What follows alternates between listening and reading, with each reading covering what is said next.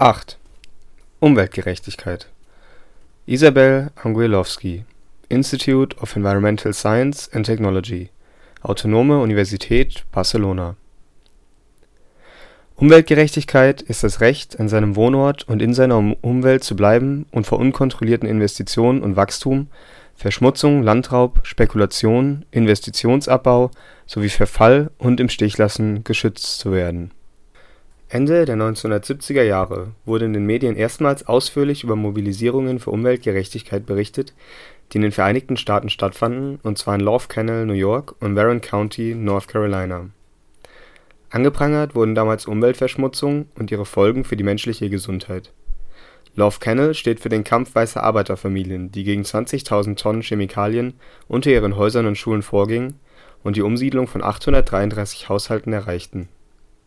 In Warren County kam die Dimension der Rassendiskriminierung zu den Umweltlasten hinzu, die historisch marginalisierten Gruppen aufgebürdet wurden, denn den afroamerikanischen Anwohnern einer von der Umweltschutzbehörde genehmigten Deponie sollten 10.000 Lkw-Ladungen kontaminierter Erde zugemutet werden. Ihr Widerstand brachte ans Licht, dass dunkelhäutige Bevölkerungsschichten durch Giftmülldeponien unverhältnismäßig belastet und geschädigt wurden, daher die enge Beziehung zwischen Umweltungleichheit und Umweltrassismus. Seit den 1980er Jahren beschäftigt sich eine umfangreiche Literatur in den Bereichen der Soziologie, Umweltpolitik und Umweltgesundheit mit den Ungleichheiten zwischen Gruppen, die durch Mülldeponien, Verbrennungsanlagen, Raffinerien, Verkehr und räumlich begrenzte Emissionsquellen Gesundheitsrisiken und Kontaminationen ausgesetzt sind. Schadstoffexpositionen und Risiken gibt es auch für Beschäftigte in der Landwirtschaft und bei Zulieferbetrieben, die bei ihrer Arbeit zwangsläufig mit Pestiziden und Sondermüll in Kontakt kommen. Im globalen Süden werden unterdessen durch Quecksilberkontamination aus Goldminen, durch Kupfer- und Kohletagebaue, Erdölförderung und Nutzholzgewinnung, Entwaldung und Erosion aufgrund von Monokulturen und Staudämmen Millionen Hektar Land zerstört und die Gesundheit armer Anwohner geschädigt. Überdies werden tonnenweise Giftmüll aus Industrie und Landwirtschaft, Elektroschrott sowie zur Abwrackung vorgesehene Schiffe in ärmere Länder exportiert. Der Widerstand gegen Umweltungerechtigkeit ist im globalen Norden und vor allem in den Vereinigten Staaten sehr stark. Anwohner, unterstützt von Umwelt-NGOs, lokalen Organisationen, Wissenschaftlern und Anwälten, haben sich gegen Raffinerien, Mülldeponien, Recyclinganlagen, im Grunde gegen jedwede lokale, unerwünschte Landnutzung zusammengetan. Gegen Umweltrassismus gerichtete Forderungen, ursprünglich im Rahmen der Bürgerrechtsbewegung formuliert, werden inzwischen unter dem Aspekt der Menschenrechte und sogar der Gleichstellung von Mann und Frau gesehen. Mitte der 1990er Jahre wurde die Umweltgerechtigkeitsbewegung der Vereinigten Staaten global. Von seinem Ursprung im Norden verbreitete sich der Begriff Umweltgerechtigkeit über die Welt und verband vor allem in den Ländern des Südens die Umweltbewegung der Armen mit den Konflikten, die bereits in Lateinamerika, zum Beispiel wegen Landraub und Umweltkatastrophen, im Gange waren.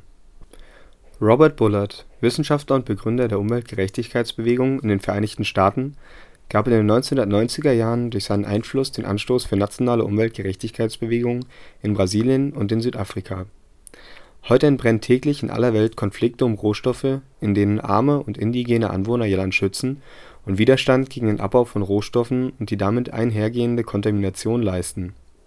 In den vielen Konflikten um Rohstoffgewinnung und Mülldeponien verteidigen die Armen ihre Interessen, ihre Existenz, ihre kulturellen Werte und ihre territoriale Identität gegen das dominierende Denken in Kategorien des wirtschaftlichen Werts.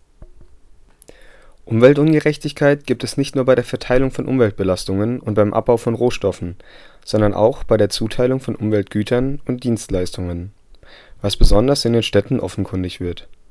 Sozial benachteiligte Kommunen sind in der Regel auch im Hinblick auf Umweltdienstleistungen wie Grünflächen, Straßenreinigung und Müllabfuhr unterversorgt, während reichere weiße Kommunen rassenexklusive Umweltprivilegien genießen, wie Parks, Küsten und Freiflächen. Diese Diskriminierung geht oft mit dem Verfall ganzer Stadtviertel einher. Auch im Süden sind Megacities wie Mumbai oder Jakarta von drastischen Ungleichheiten geprägt, zwischen grünen, abgeschiedenen Vierteln, die Umweltdienstleistungen bieten, und nicht genehmigten Slums, die von kommunalen Dienstleistungen wie Müllabfuhr und Wasserversorgung ausgeschlossen sind. Folglich hat sich in den vergangenen 10 Jahren die Agenda der Umweltgerechtigkeit ausgeweitet. Sie hat viele Facetten gewonnen und umfasst auch Dimensionen gerechter Nachhaltigkeit. Heute mobilisieren Umweltgerechtigkeitsgruppen im Norden für einen gut angebundenen, bezahlbaren und sauberen öffentlichen Nahverkehr in den Städten, für gesundes, frisches und regionales und bezahlbares Essen, für grünes, bezahlbares und gesundes Wohnen, Recycling und Grünflächen innerhalb von Wohnanlagen sowie für Ausbildungs - und Arbeitsplätze in der ökologischen Wirtschaft. Umweltinitiativen wie Urban Gardening in marginalisierten Vierteln sind oft eine direkte Reaktion auf Jahre des Verfalls und der direkten oder indirekten Zerstörung, die Ortsansässige als urbanen Krieg und Umweltgewalt erleben. Projekte wie die Solidarische Landwirtschaft bieten nicht nur die Chance für Begegnungen und den Aufbau stärkerer Bindungen, sondern sie helfen auch, zersplitterte Gemeinschaften wieder zu festigen und Umwelttraumata zu überwinden.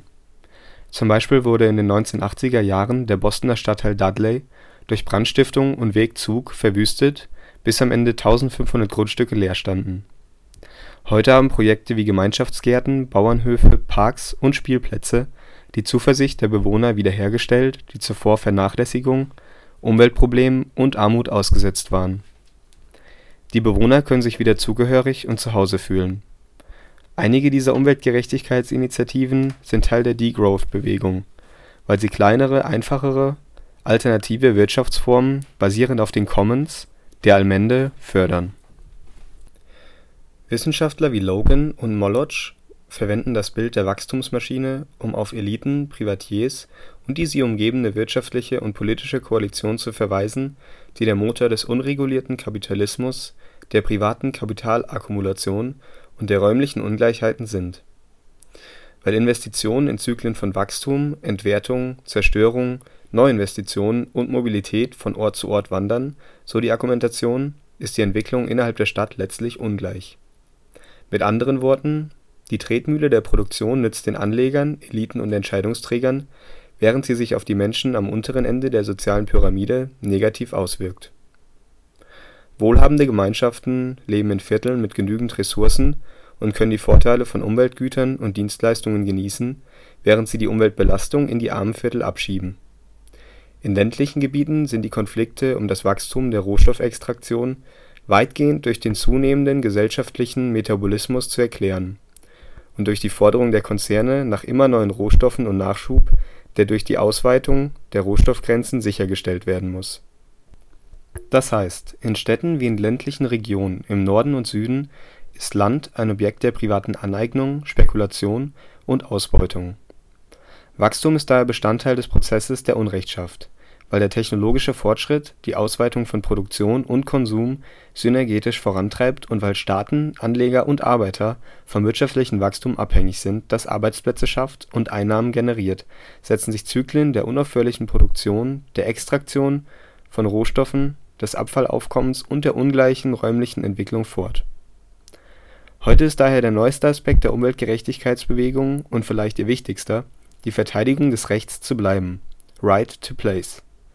In ländlichen Gebieten leisten arme Bauern Widerstand gegen Landraub für den Anbau von Agrotreibstoffen, Bergbau oder Öl - und Gasextraktion und bewerten ihr Land und auch ihr Wasser als schützenswerte Commons Allmende. In den Städten des Nordens haben viele Umweltgerechtigkeitsgruppen ihre Arbeit von den Mülldeponien und der Sanierung geschädigter Flächen auf den Kampf für bezahlbares Wohnen verlagert und treten dafür ein, dass sich die Bewohner das Leben in ihrem neu belebten Raum auch leisten können. In den Städten des Südens wie Bangalore oder Mexiko-Stadt beteiligen sich viele am Widerstand gegen Flughäfen und Autobahnen oder gegen geschlossene Wohnkomplexe, weil sie ihr Gebiet beeinträchtigen.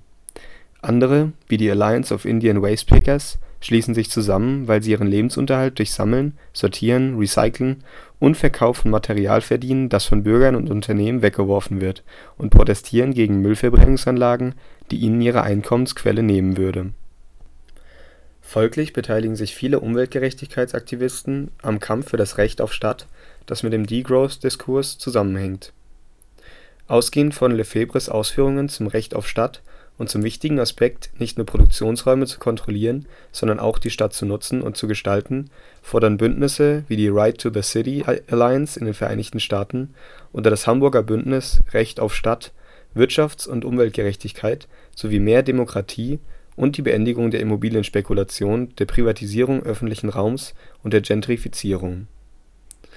Sie wehren sich gegen die Bebauung ihrer öffentlichen Räume und Gärten mit Luxuswohnungen, sie hinterfragen Projekte, die durch Verschönerung und Sanierung der Stadt den Tauschwert von Immobilien maximieren. Im Süden verbindet sich der Widerstand gegen Vertreibung oft mit Landrechtsbewegungen wie Via Campesina, die Bewegung der Landlosen oder das Bumi Uchet Pratirot Komitee.